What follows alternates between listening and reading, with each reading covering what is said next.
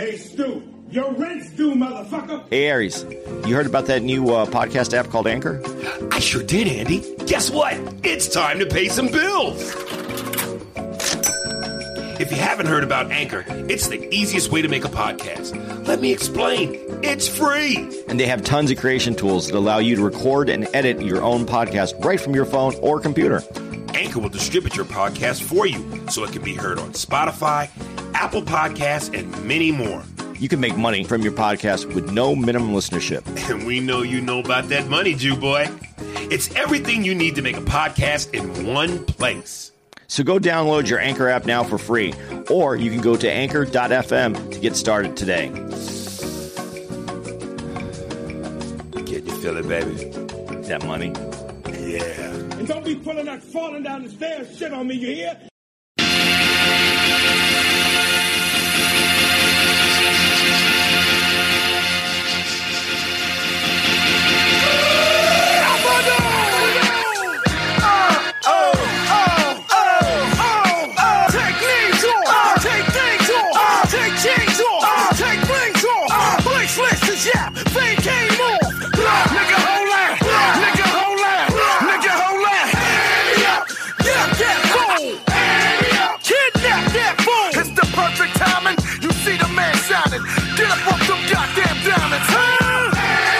All right, let's rock and roll.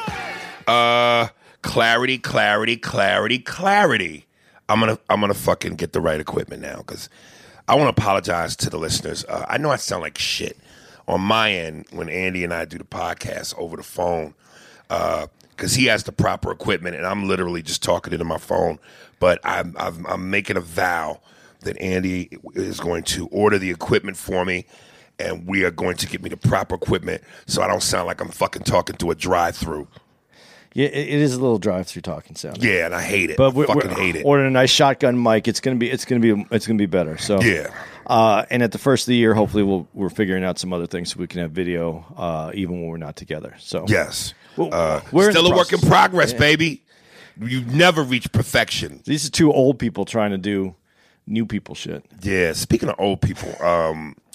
Well, we got to tell them where we are. Well, yeah, we're in Arlington, Texas. Which is basically Dallas, Fort Worth. Yeah. Area. Yeah, so that's where we are. But I want to jump on something real quick. Last night you told me Charlie Pride.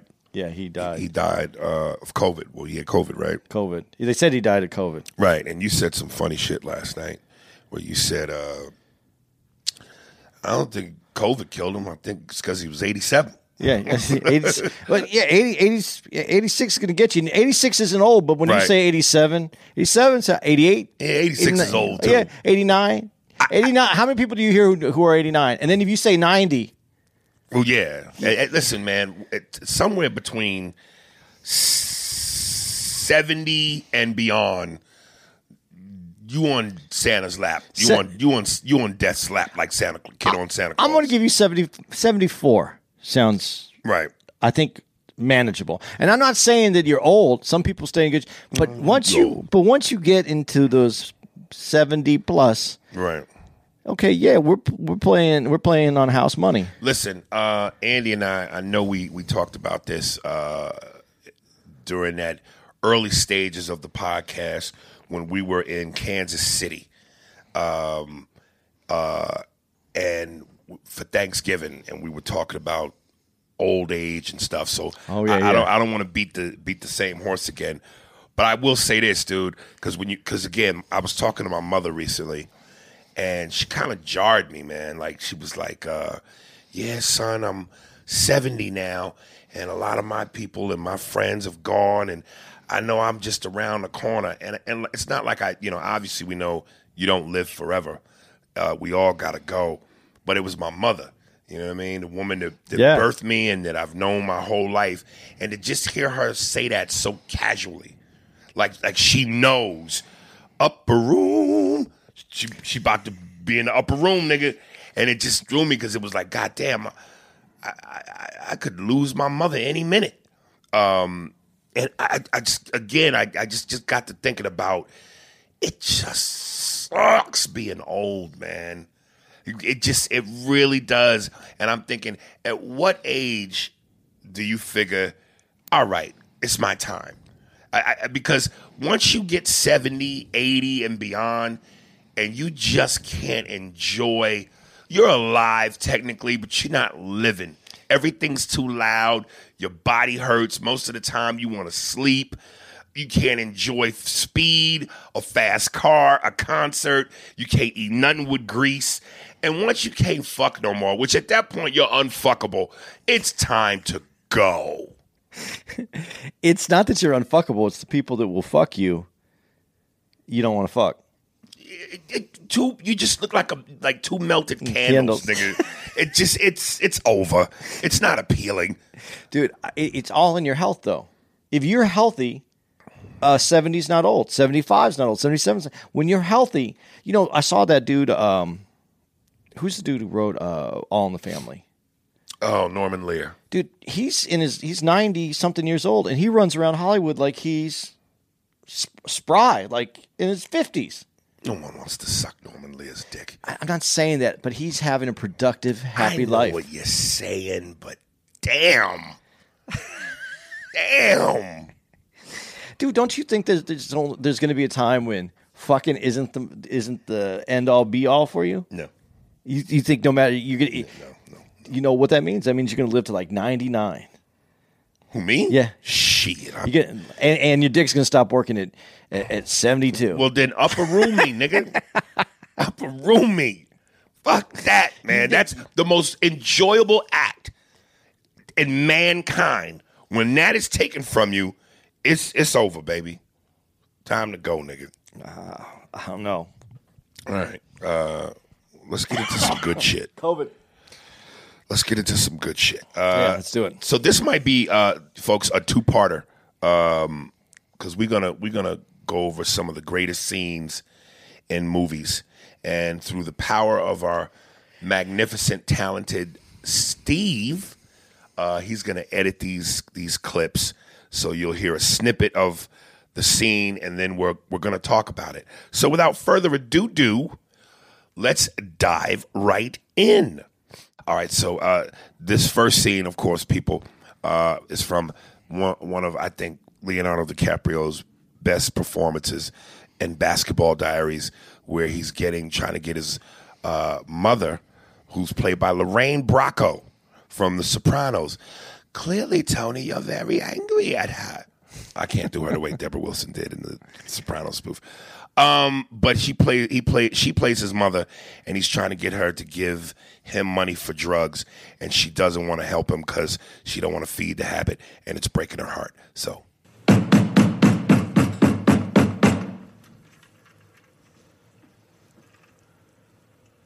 Lima.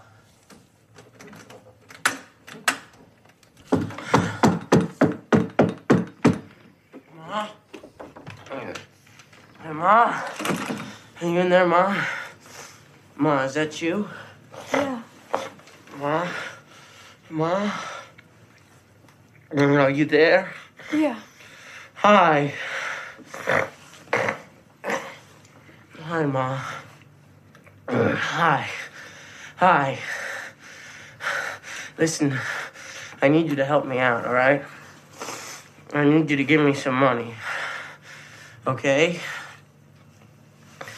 I need you to give me like $5, like $20, something like that, because I'm in some trouble. Ma? Do you hear me, Ma? Yeah, I hear you. I can't help you. Okay, listen.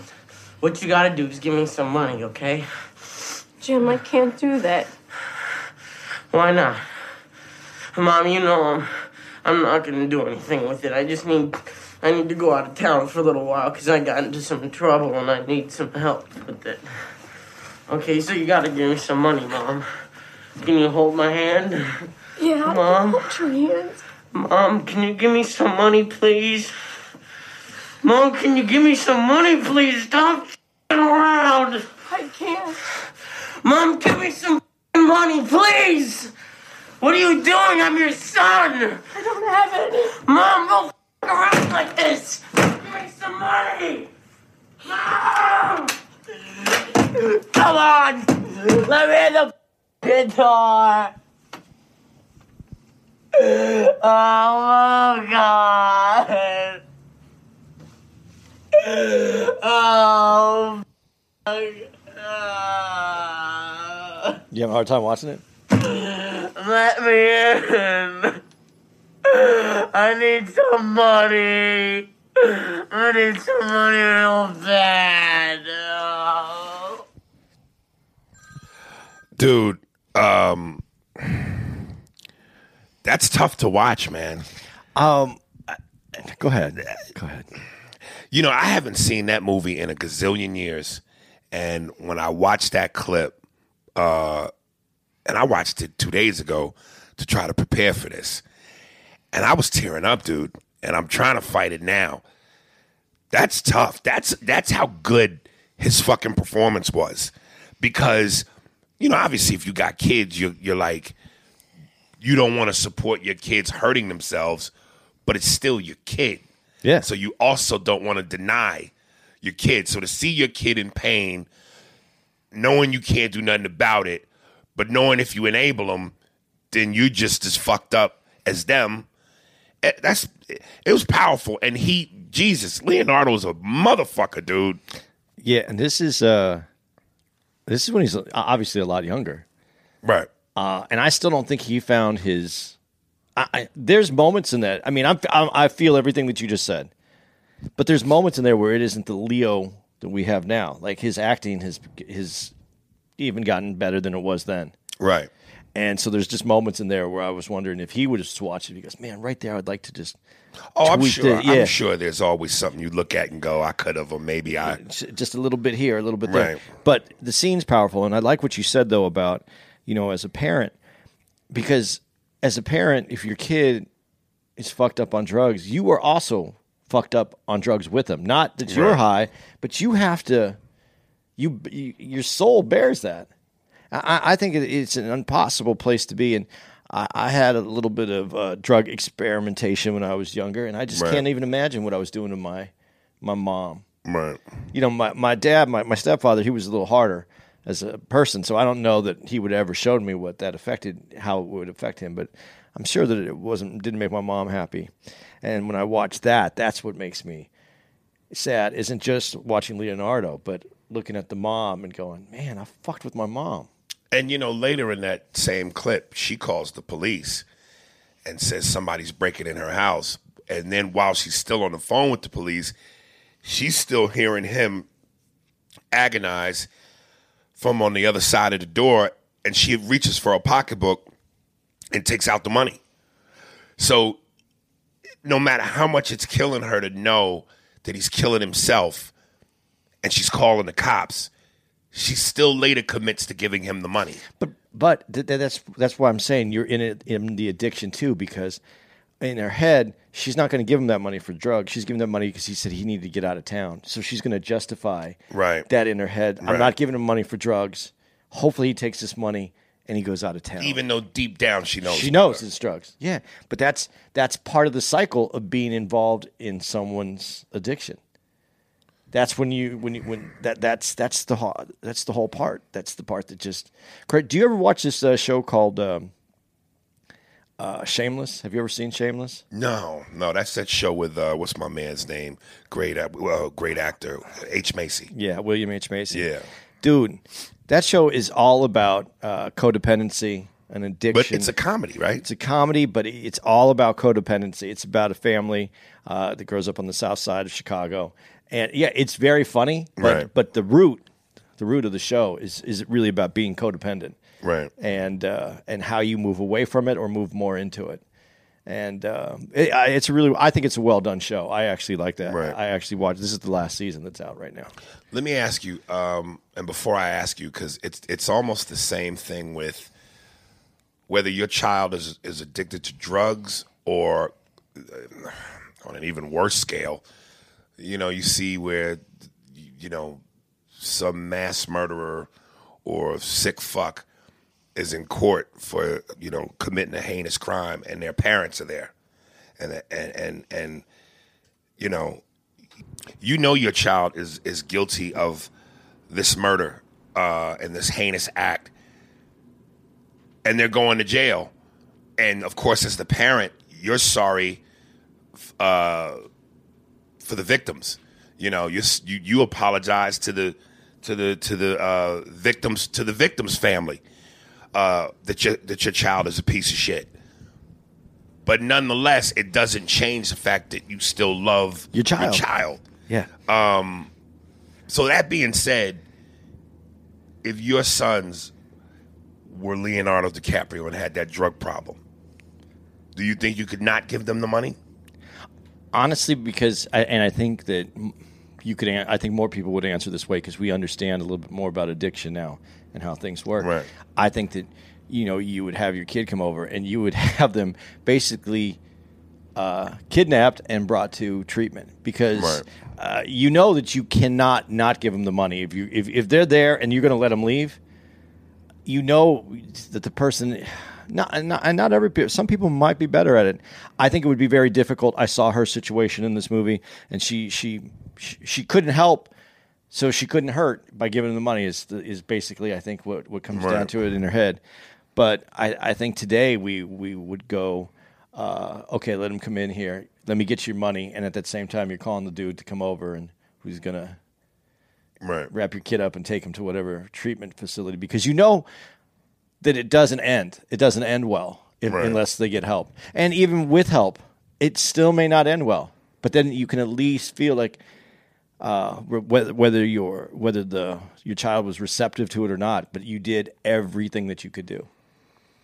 I noticed the one thing about, and I know we've mentioned this, these actors that have been around for decades that are considered iconic, De Niro, Pacino, Denzel, Jack, early in their careers when they first, started up until they reached iconic status, they weren't caricatures yet. No.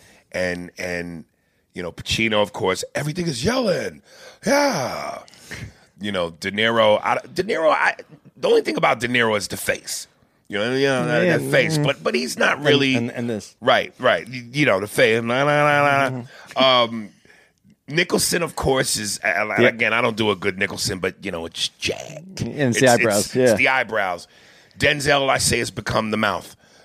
All right, you can't see it, but he's the stroke mouth. Mm-hmm. Leonardo seems to be the only dude who's never become a caricature. There's nothing about him where you go, that's a Leoism. Like Sam Jackson, we go as motherfucker, and as I was actually listening to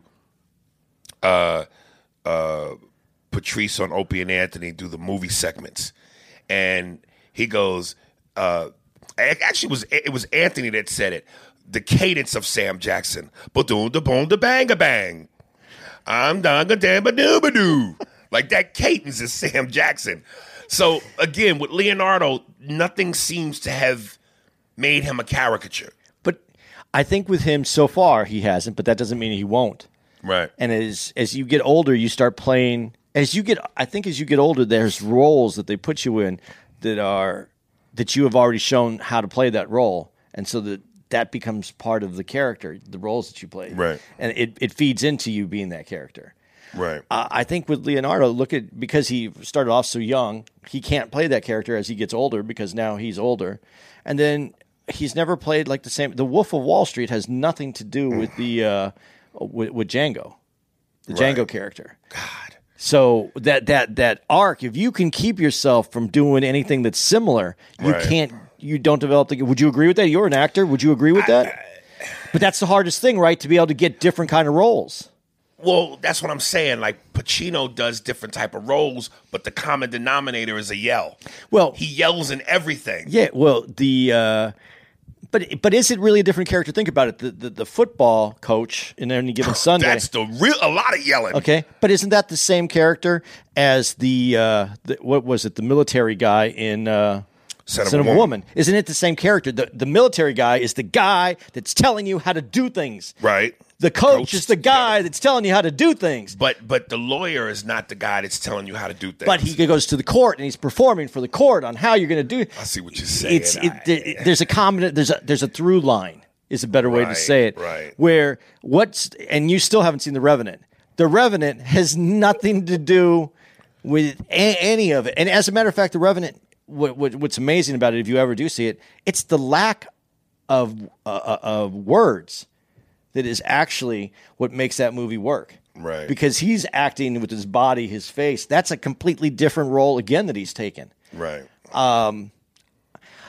Man, there's something about him when I watch him. Like, I never put him up in that category. But then, as I'm sure it's going to come up again, Wolf of Wall Street. Well, dude, yeah, Wolf of Wall Street is one of the clips we're going to talk about. But as I'm sitting here going over his filmography in my head, because as I was looking at the clips, I also ran across What's Eating Gilbert Grape. Yeah. So it's like between Gilbert Grape, Basketball Diaries, Wolf of Wall Street, Django, I'm quite sure the Reverend, is it called? Reverend. Yeah, Revenant. Yeah. Yo, this motherfucker's a beast. He really is. He's a beast, dude. And again, when you think of the iconic actors, the ones that immediately come to mind, I always got to go by first three, which is, again, in basketball terms, Magic, Michael, and Bird. Denzel, Pacino, De Niro. Leonardo's got to be four. He's got to be four. The thing with him, though, there's a movie that I really see the change, which is Catch Me If You Can. Right. Because in Catch Me If You Can, he starts off as a younger person, Kid, yeah. And then he kind of grows through that. And Right. even at the end of that movie, you still see a little bit of the youthful guy. Right. But I felt like that movie, I got to see him play multiple. It's the same character, but I mean, you watch him grow, you watch him advance. Yeah, that movie doesn't blow me away. It doesn't. I know what you mean, but it don't blow me No, away. it's not a great movie. It's not one of the Right. best movies that I've ever Right. that I see him in. I wouldn't put that in any of them. But it was just in his filmography. That's kind of where I saw him start to become the adult. Right. And he's always taken different roles from that point because I have nothing bad to say about him. I really don't. And not like I'm trying to come up with bad things to say about other actors. It's just that, I can critique certain things. Like you just said, becoming a caricature. It hasn't happened yet. But I think as he gets older, Right. and those roles that are all kind of written for people that age who go to those movies, it's inevitable for it to happen.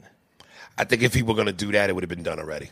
I don't know, because the people that I know who haven't done that are who's my left foot guy? Kevin Bacon? No, the My left foot.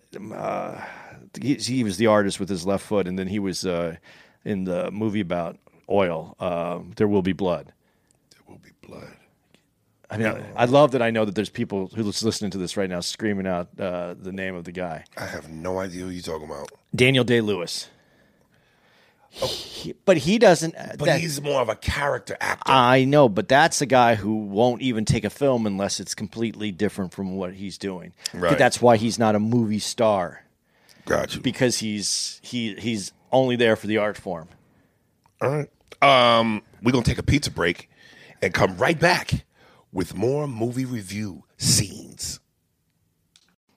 All right, this next clip is from our man in regards to, it's really about Sam Jackson, but we're talking about the scene, so we might mention both.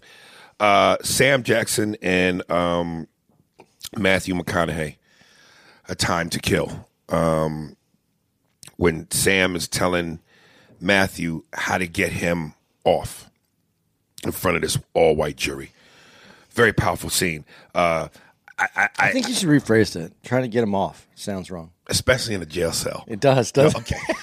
it? Does sound horrible. All right. Here we go. CJ, you think just like them. That's why I picked you. You one of them, don't you see? Oh, you think you ain't because you eating clothes and you out there trying to get me off on TV talking about black and white. But fact is, you just like all the rest of them. When you look at me, you don't see a man. You see a black man. Carly, I am your friend. We ain't no friends, Jake. We on different sides of the line. America is a war, and you on the other side. How a black man ever gonna get a fair trial with the enemy on the bench in the jury box? My life in white hands. Black, African American, no matter how you see me as different. You see me like that jury sees me. You are them. Now throw out your points of law, Jake. If you was on that jury, what would it take to convince you to set me free?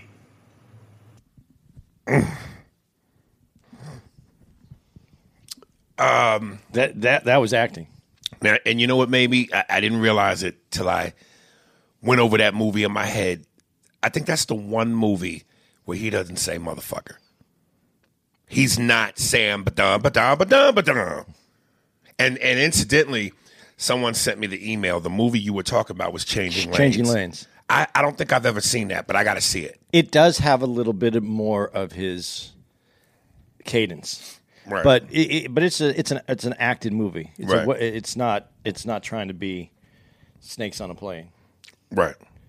These motherfucking snakes. Bada bang bang. But that was powerful. That's a scene right there. That's and you know it's not even till you really realize what he's saying where you go, in some sick way, wow, that makes sense. And some twisted, it shouldn't even be that way type of thinking, that's a great strategy. You mean an honest way of presenting it? In terms of what he said? Yeah. Yeah. Because you say it's sick, but it's probably one of the most honest scenes in a movie. No, absolutely it's honest. Yeah. But what I'm saying, the sick part is that it's like that. The truth is sick, but that's the reality. Right. The way it was presented was really powerful. Because there's obviously, we all know there's more to that scene. Right. That's a powerful scene. I love when he said, what you think? Because you eat at Claude's and you, what else did he say? Because you eat at Claude's and you're not like them, but you're like them. Like in other words, so many white folks think that just because they embrace certain parts of black culture, that they're not like them. And while you might not be like them in the sense of, yeah, you ain't burning no flags, you ain't wearing no sheets, you ain't saying that people should be discriminated against. But you think like you them. think like them. You come from that world. Yeah. So it's, man, yeah. I mean, that is the reality. And I think that's why that's so powerful, is because that is one of the most truthful things I've ever seen in a movie. Right. Where it's honest. Well, and the scene that I was going to play before I ran across that one was the courtroom scene, where, of course, he does the powerful thing where he describes the rape, and then he ends it with, now imagine she's white. But that scene is I still think the courtroom scene is the most powerful. Yeah. But that's right there, too. I forgot about that scene. Now, that, to me, well, that scene, okay, the courtroom scene doesn't happen without that scene that you just played. Right. Because he had to get him to understand how he was thinking. Right. So that he could present, and that's what he did. He presented what he was thinking to that jury box. There's a great moment in that scene where, as Matthew McConaughey is explaining the rape, and he says something about they got on top of her, beer, drunken breath, destroyed her tiny womb, whatever chance she could ever have at giving birth. And Kevin Spacey does a neck thing where and the look on his face, the body language as he swung his neck from left to right was like, we just lost this fucking case. He knew at that moment, as it was being broken down, fuck. Now, not to go off where we are right now, but you brought up Kevin Spacey because he's... Right. Doesn't he get a great actor's nod, or because of his situation, he doesn't get shit. Because as an actor... Yes. Yeah, it's almost like the Cosby thing. Does his body of work no longer count because of the heinous act? Because the body of work is still a body of work. So, look, from an acting standpoint, Kevin was a beast. Yeah. You know, and incidentally, this is how funny. This is what's great about comedy. Even in the darkest of times, there's a joke somewhere. I was reading the comment section, and someone wrote, as Matthew McConaughey is wrapping up that courtroom scene, and of course he ends it with the famous, now imagine she's white. Somebody wrote, what if Matthew McConaughey went, now imagine Kevin Spacey is gay. And then someone else went, instead of, now imagine she's white, now imagine she's all white, all white, all white.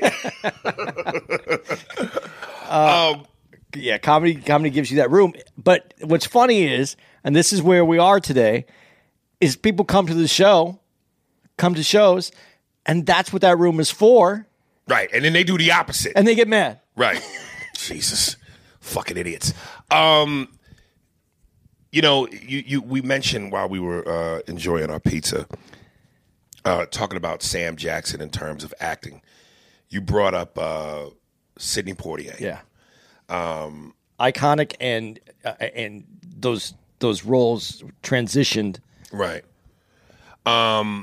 He was as important, not as good looking, but as important as Denzel for his time.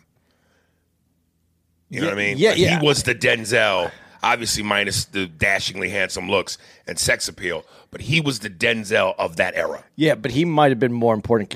I think he's more important because he broke through. He was the first to be a leading man in a movie. Yes, that's what I'm saying. Yeah, yeah. He was the dude. Yeah. So his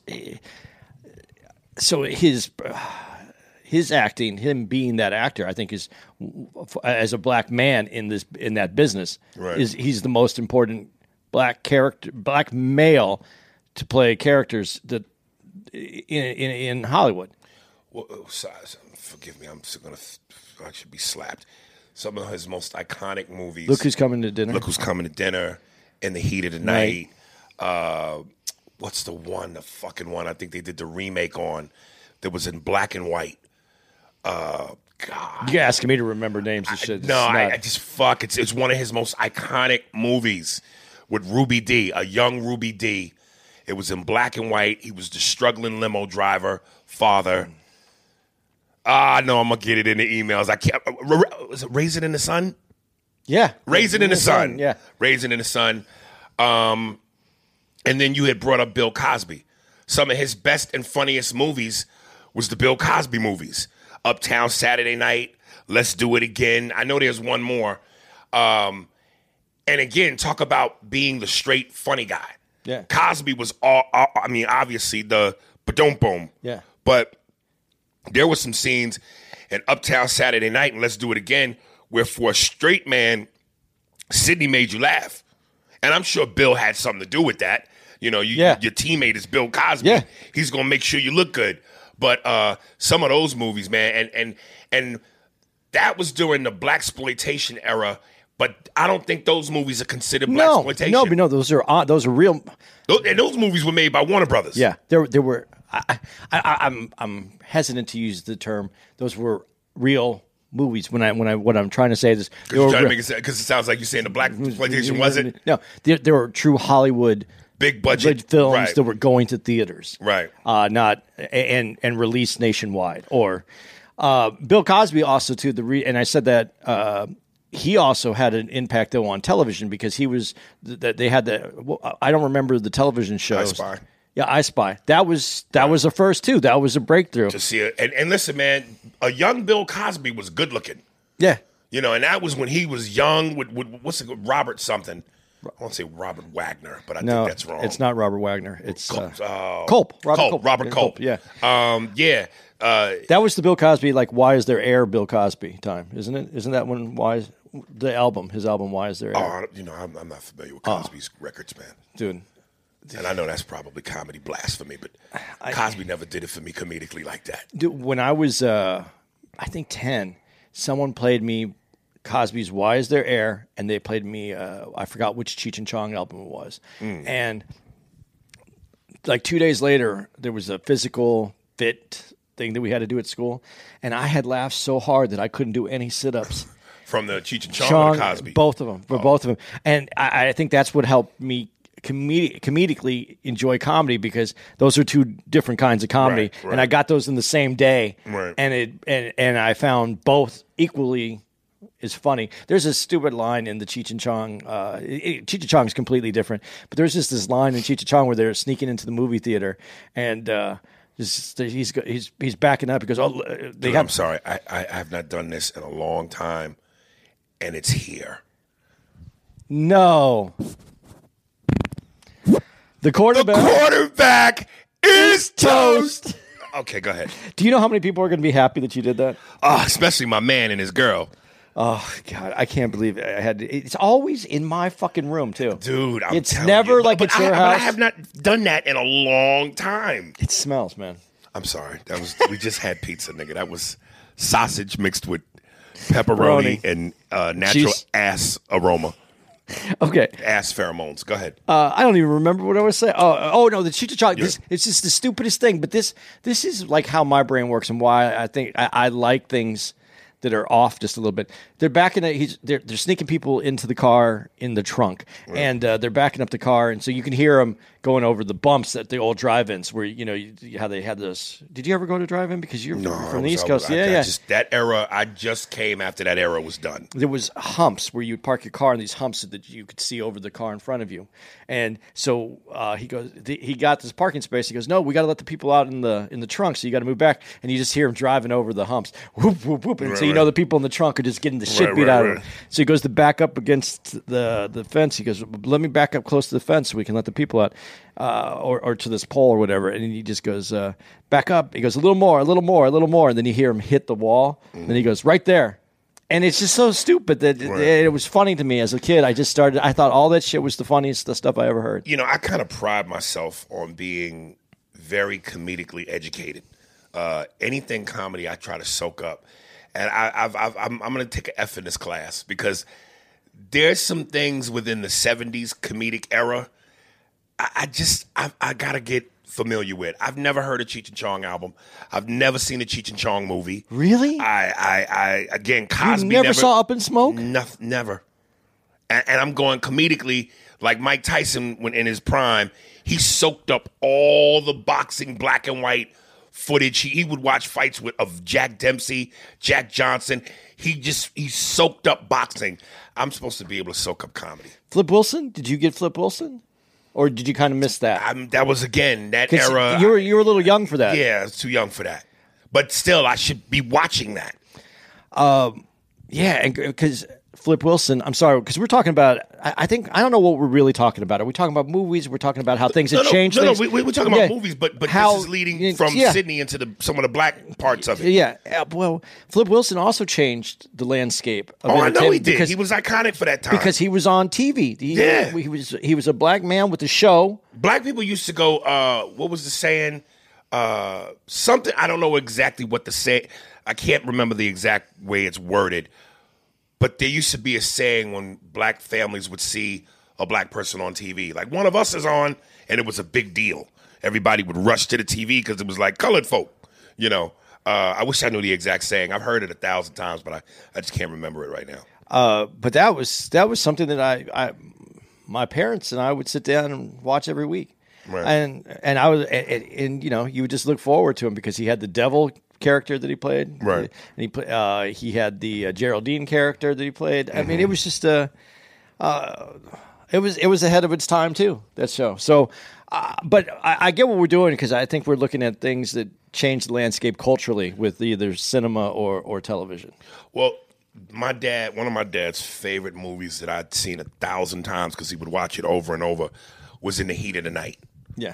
And I don't know if you remember. You saw that movie? Uh-huh. I don't know if you remember, but one of the scenes that made that movie so iconic, especially with black people, was the scene where the white dude slapped Sidney and Sidney slapped him right back.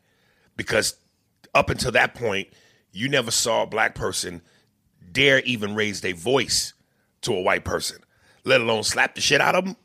That was huge. Do you know the behind the scenes part of that story? No. Sidney, that wasn't written that way. Really? He wasn't. The white dude just slapped shit out of him without it being in the script? The sheriff is the one. It's the sheriff that slaps him. No, it's not the sheriff. Oh, not the sheriff. It was the guy whose property it the was. property, yeah. Right. And remember the black butler in that scene who made that face like, oh, shit, I ain't never seen this before. He was also in 227, not 227, Amen. That show with Sherman Hemsley. Oh, okay, yeah. Yeah, he was one of the characters in that. Sidney went to the director and said that he couldn't play it that way. Who couldn't play it that way? He couldn't. He couldn't play just being slapped in the face. Right. I heard that. Yeah. He had to slap him back. He had to slap him back. Or the character didn't make any sense. That character wouldn't do that. And he wasn't going to play it that way. Right. And he won his argument. Man. And let me say one more thing about Sidney and Cosby's movies before we move on.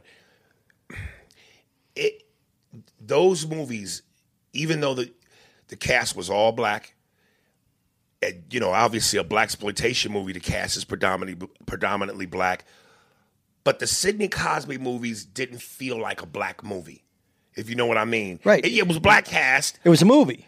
It was a movie, but it had a crossover feel to it. It didn't feel like this is a black movie that white folks wouldn't be able to look at and relate to.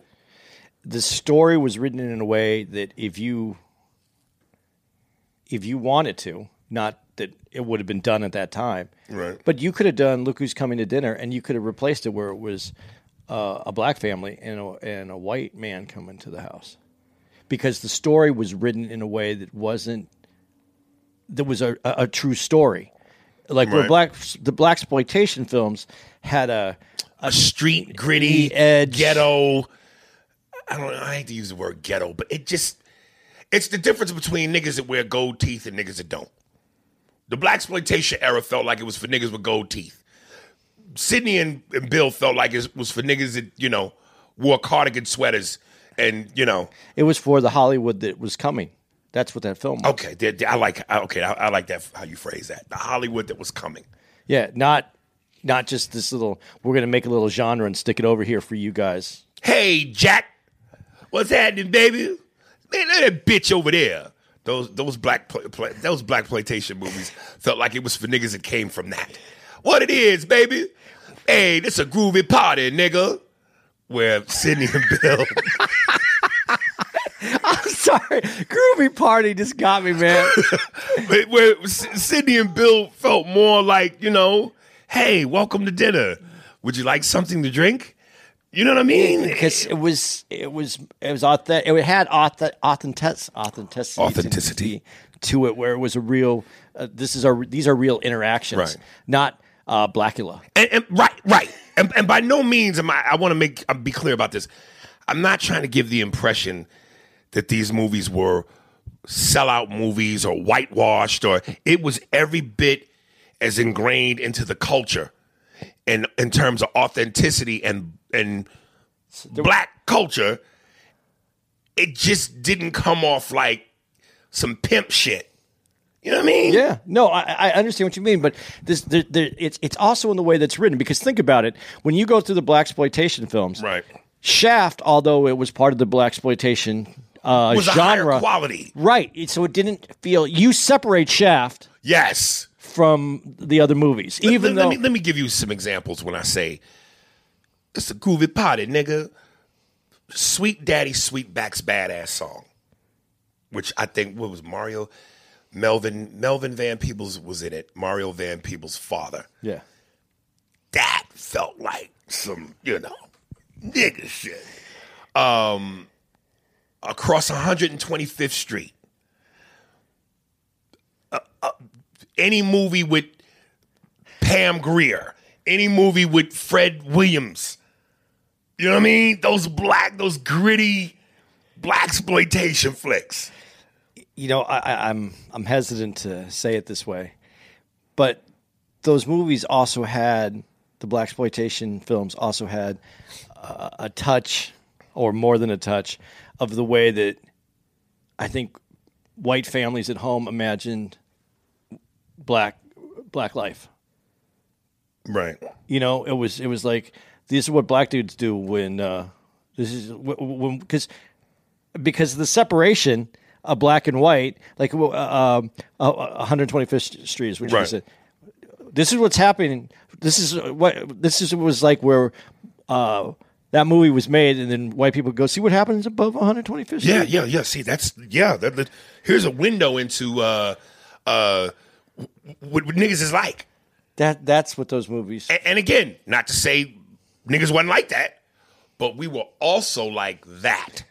Yeah, and you know, this is where Cosby doesn't get the credit that he deserves, because when he did his second stint on television and he did the Cosby Show, that was saying, yeah, I know there's this in the black community. I know, yes, this is right. But this is also us. There's the doctors and lawyers that are and he's always. Sidney and Cosby's movies were the doctors and lawyers of the black movies. Yeah, they were part of the culture. They were just as black as the other movies, but they had a lifestyle that was different than the lifestyle that I think, if I can say it this way, that Hollywood, or that genre of Hollywood, was comfortable putting money in to say portray the black community. They were more comfortable with. They loved a movie that was gritty. Right, and then when you look at who the stars were, Sidney was the top of the crop. Yeah, and comedically, Bill had already proved his worth with I Spy, and a couple other projects, and comedically on stage. So they took two of the biggest and best and put them together. So. But top tier quality. But the other side of this is going to be, people are going to come out and say, well, what we're saying right now, and then they're going to come out and say, well, they just took crossover black dudes and put them into those parts, and that's okay, so that it was palatable. But I think that I hate that word, palatable. But because it seems like you're trying to go. We need your acceptance. We want your acceptance, so let's make this palatable. But I think that when I say palatable, I'm looking at how a white executive may look at it. No, I'm not saying you're wrong in your assessment. Okay. I just don't like that word. Okay, I get that. Right. But I think people are going to come at us with that idea that, but also when you were trying to make a change in the way, not only in perception, but in the way business is done, that's why you get Jackie Robinson to play baseball, because there's other better baseball players, but you needed a player that was going to be able to come in and take the abuse to make it, to keep that door open, to eventually get where we needed to be. Yeah, right. Where that's what Cosby and Sidney were to that Hollywood industry. Where if they were very comfortable in making movies to exploit the black community. Right. But to make these movies, they needed people to be able to do a national release to the country. Right. They needed white people to come to the movies as well. Right. That's part of it. And listen, at the end of the day, it's all part of it's all the ingredients that make up the great gumbo. So we need it all. Yeah. Yeah. I'm not downplaying any. I don't want anybody to think that I'm downplaying or saying anything disparaging about Sidney or Cosby. That wasn't the point. Right. Sorry. That's all right. I'm just saying, at that particular time, these dudes were the dudes. But Sidney was also a great actor. That's the other thing that Oscar award winning that people will miss in this. That's what I'm saying. The two top tier dudes. Yeah. So, but that's good, man. Okay. So this last one for this episode, of course, we've talked about this, we've covered this, but it's such a great scene. Of course, you Sly, so slide a little bit of rock out. This is when Mickey is trying to finally say to Rocky, "I want to manage you." First said I don't need no manager. But you can't buy what I'm going to give you. I mean, I've got pain and I've got experience. Well, I got pain, I got experience too. Listen, kid. Hey, look, hey, Mick. What? Look, I need your help about 10 years ago, right? 10 years ago? Right. You never helped me. You didn't care. Well, if you wanted help. I say, if you wanted help, why didn't you ask? Why didn't you just ask me, kid? Look, I asked, but you never heard nothing. Well, I'm 76 years old. Took me long enough to get here. You 10 years to come to my house. Huh? What's the matter? You don't like my house? My house stink? That's right, it stinks! I ain't asked no favors from you. Don't fall around me. Talk about your pride. What about my pride, Mick? At least you had a pride. I ain't had no pride. I ain't had nothing. Legs are going, everything is going. No one's getting them nothing. Guy comes up, offers me a fight. Big deal. Want to fight the fight? Yeah, I'll fight the big fight. I wouldn't want to fight that big fight. It was going to happen to me. I want to get that. I want to get that. And you want to be ringside and see it? Do you? You want to help me out? Huh? Do you want to see me get my face kicked in? Legs ain't working. Nothing's working. They go on, fight the champ. Yeah, I'll fight him. My face kicked in. Beast, man. Sly's a beast. And remember when we covered this? That's why I said Rocky 1 is the better movie, but 3 is the more entertaining. That's real acting right there. And the movie's full of moments like that. The thing about that movie, like I never give Sylvester Stallone credit for being a great actor, but in that scene, watching it right now, to commit to that character, because that's not who he. I mean, that's not how he sounds in real life. Close. But not close, real close. Yeah, but without the like. You was moving my house stinks. Yeah. You get my brains beaten. Yeah, you want to fight the fight? You'll fight the fight. But to commit to that character, right, that way. But he knew that character. He wrote that character. That's why he insisted on playing that character. I would be hard pressed to see someone commit to that character and give that kind of emotion to that character. I don't know who would have done better than that. Right. I think about the actors at that time. I don't think anybody would have captured that. And not to go straight off for him, I don't think that he's a great actor in other things that I've seen. Copland? You didn't think he was? Copland was better. Okay. You think he's a great actor? I don't definitely put. He would never be in the top 15. Damn. He can act, man. He can act. I'm not saying he can't act, but I mean, I know what you're saying, because it's like outside of that, you can't reel off a bunch of great acting movies, because most of his movies have been action. There are action movies. That's what he does best. I mean, just for instance, taking Beverly Hills Cop that was originally offered to him, and he rewrote it and made it Cobra. Right. So that character didn't interest him in Beverly Hills Cop to be kind of a little bit more fun. I ain't falling for no banana in my tailpipe. Right? You know, he wrote it to be the other one. Right. So I'm not trying to take anything away from him, but that character of Rocky, right. I don't know who else could have played it that way. And it reminds me a little bit, though, of Billy Bob Thornton when he played in the movie Sling Blade. Right. Because that he knew that character. He had been playing that character. Right. He wrote that character. And then take Billy Bob Thornton out of Sling Blade. He acts. He's an actor. Right. But nothing like Sling Blade. To me. Right. And I think that there's something about when you write a character, you own the character, you become the character. Right. But Sylvester Stallone, I mean, you saw Fist after Rocky. Did you ever see Fist after Rocky? That was where he was the union leader. And he was. I don't even remember that. Yeah, man. Was it bad? It definitely wasn't good. Was it action or was it acting? It was acting, and I think it was people were expecting a little bit more of a Rocky type movie than, especially when you call it Fist. There was that could so be a porno. Yeah, well, and he was in a porno too. And that's the other thing that came out that kind of I don't know. He's had an interesting career, but that's sometimes when we talk about this again, and I think this is fun for us because I like saying this. Actor. movie star. Oh, he's definitely a movie star. Yeah, yeah. So, but there is no.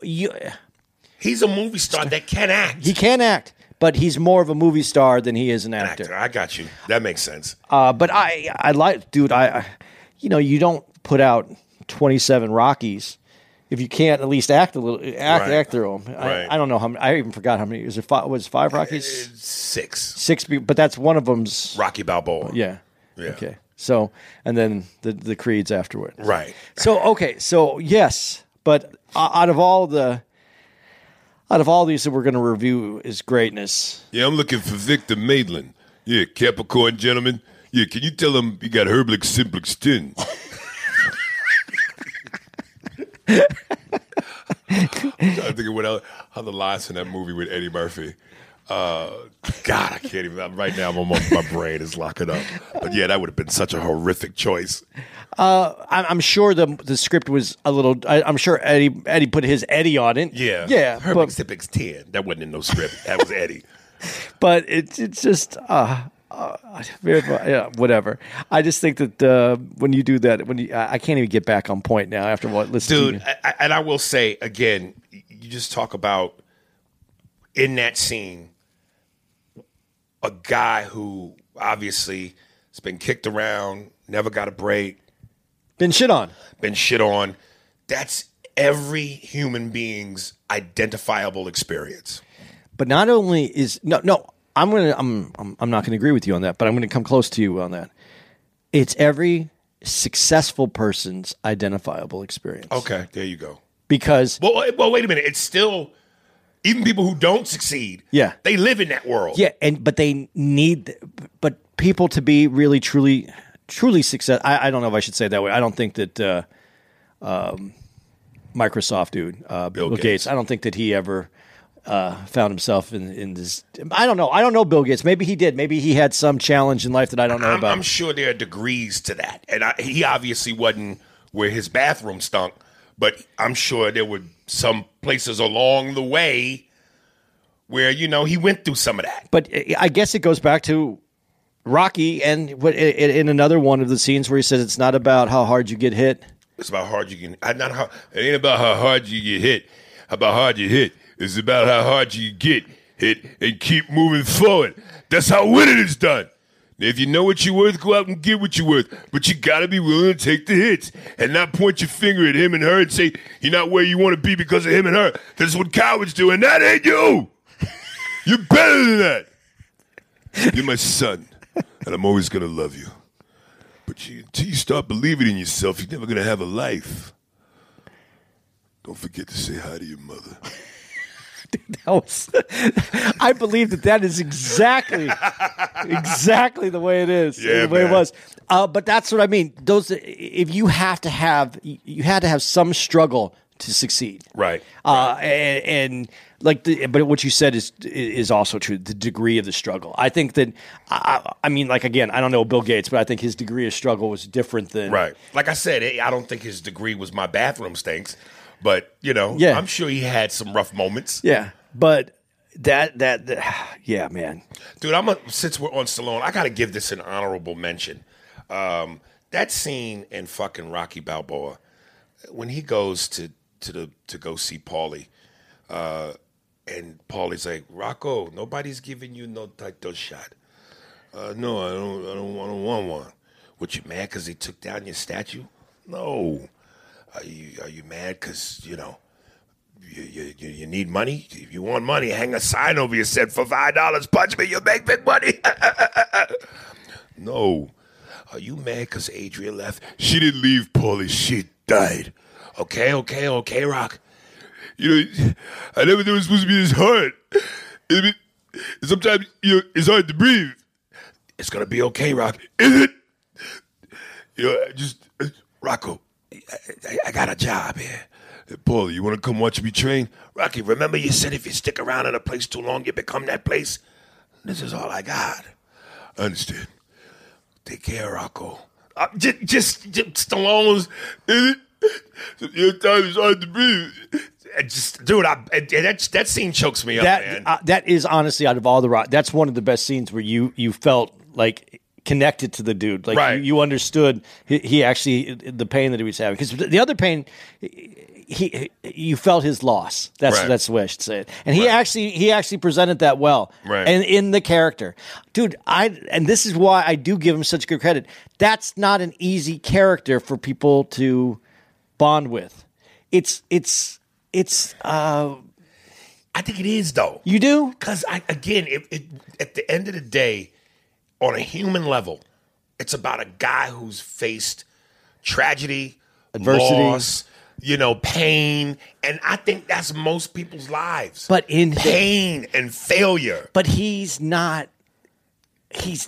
Maybe you're right. Maybe you're right. Maybe he is a better representative than that. But he doesn't represent. He's not the everyday guy. He's a little off. He's a little, he's been punched a lot. He's not the guy that who's going to connect with you about loss of my wife. I disagree, dude. You think so? Yes. Yeah, I might be off on this one. I think you way off. Because the more I'm listening to you, the more I'm questioning my. Because again, this is a dude. Like if you relate more to him than you could Jordan Belfort. Yeah. Like when you use Bill Gates as an example. Again, no one reaches success without a little bit of eating shit first.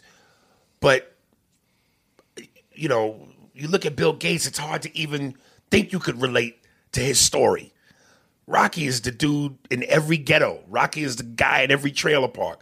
Rocky is the guy making minimum wage that can barely keep his lights on. That's most of America. Yeah, but the character, when he lost his wife, he's already successful now. And that trailer park guy that becomes super successful, that's a different character to relate to as well. Yeah, I mean, because the trailer park dude, he probably lost his wife and his teeth. I'm not trying to be a dick, but you're right. Yeah. It's an interesting character. I think that he's probably because he wrote that character, knows who that character is. He's one of the few people that I think could pull that character off, even though it's based on. Is it based on like a couple boxers? No. I thought he based on not took their life story, but based it on some things. Chuck Wepner. That was it. That was it. That's the only one. That was the only one. Did you ever see The Lords of Flatbush? No.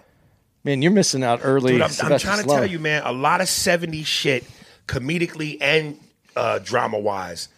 I need to tighten up.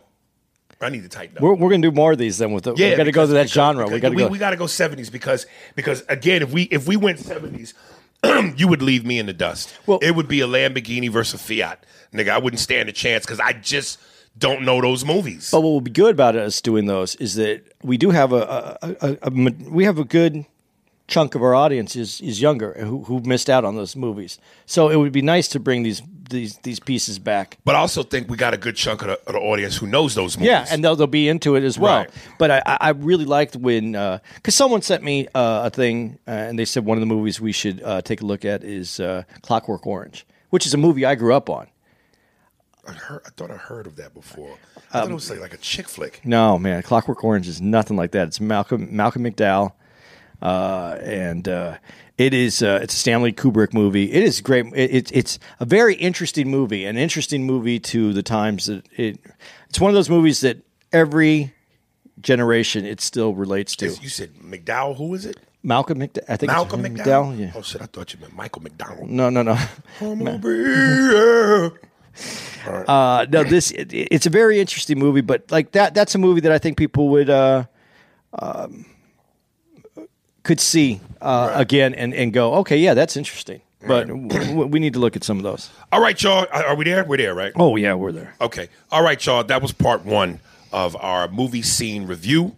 As you see, I think we only reviewed 3 movies, of course, because, yo, man, we talk about one movie damn near for 45 minutes. So, yeah, we're gonna hit y'all with a part 2 next week. All right, boys and girls. See you next week. Real quick, you got any promo? Oh, yeah. Please. And we're supposed to do this at the beginning of this, too. Were we? Yeah, because it's important so that the people tune out. They can still get us. We're Spearsburg Pod on all of our social medias. We have a new email, too, which is spearsburgpod at gmail.com, I think it is. Do we? Yeah. Okay. I think it's gmail.com. I'm going to verify that. Keep doing it the way you're doing, but I'm going to verify it to make sure. But and we're also going to be in West Palm in 2 weeks. 2 weeks, yeah. Christmas, yes. Christmas Day. Christmas Day. I'm not even going to be with the family because I got none. I think Tara wanted me to go. Oh, did she really? Yeah. I'm about to come out this motherfucking sweatshirt because between this sweatshirt, this hat, and this lamp, I am sitting right in the Sierra Desert or somewhere in Africa. I'm going to ask the West Palm Improv if they could have Chinese food that night so I could feel like a real Jewish Christmas. Oh, is that what Jews eat on Christmas? Yeah, that's the only restaurants open on Christmas. Okay, well, shit, I might be able to join you. Yeah, we'll have Chinese. We'll have that Jewish Christmas with Chinese food and. Yeah, I never had a Jewish Chinese Christmas. That's it right there. Matzo balls and dim sum. Dude, we've got to mix. You got to mix them cultures. Yeah. Okay. Before we go, coming up to you right now. This is from my man Music Harris. Instagram and Facebook is at Music Harris. He did not send me what the name of the song is. So $10, a lot of money to you. But Music Harris, y'all, at MusicHarris. Enjoy. Desire, strongly wish for or want something to happen.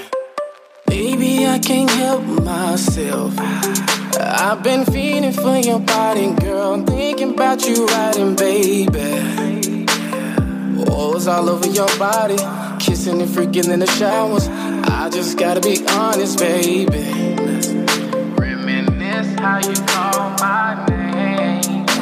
'Cause baby, I'm not playing no games. I just gotta have it, baby. Turn me into an addict, baby. Oh, I gotta have you, girl. I want you.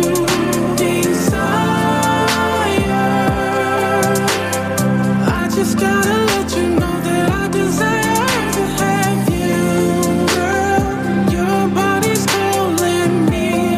Yeah, I'm gonna give you what you need. I just gotta let you know that I desire to have you. Listen.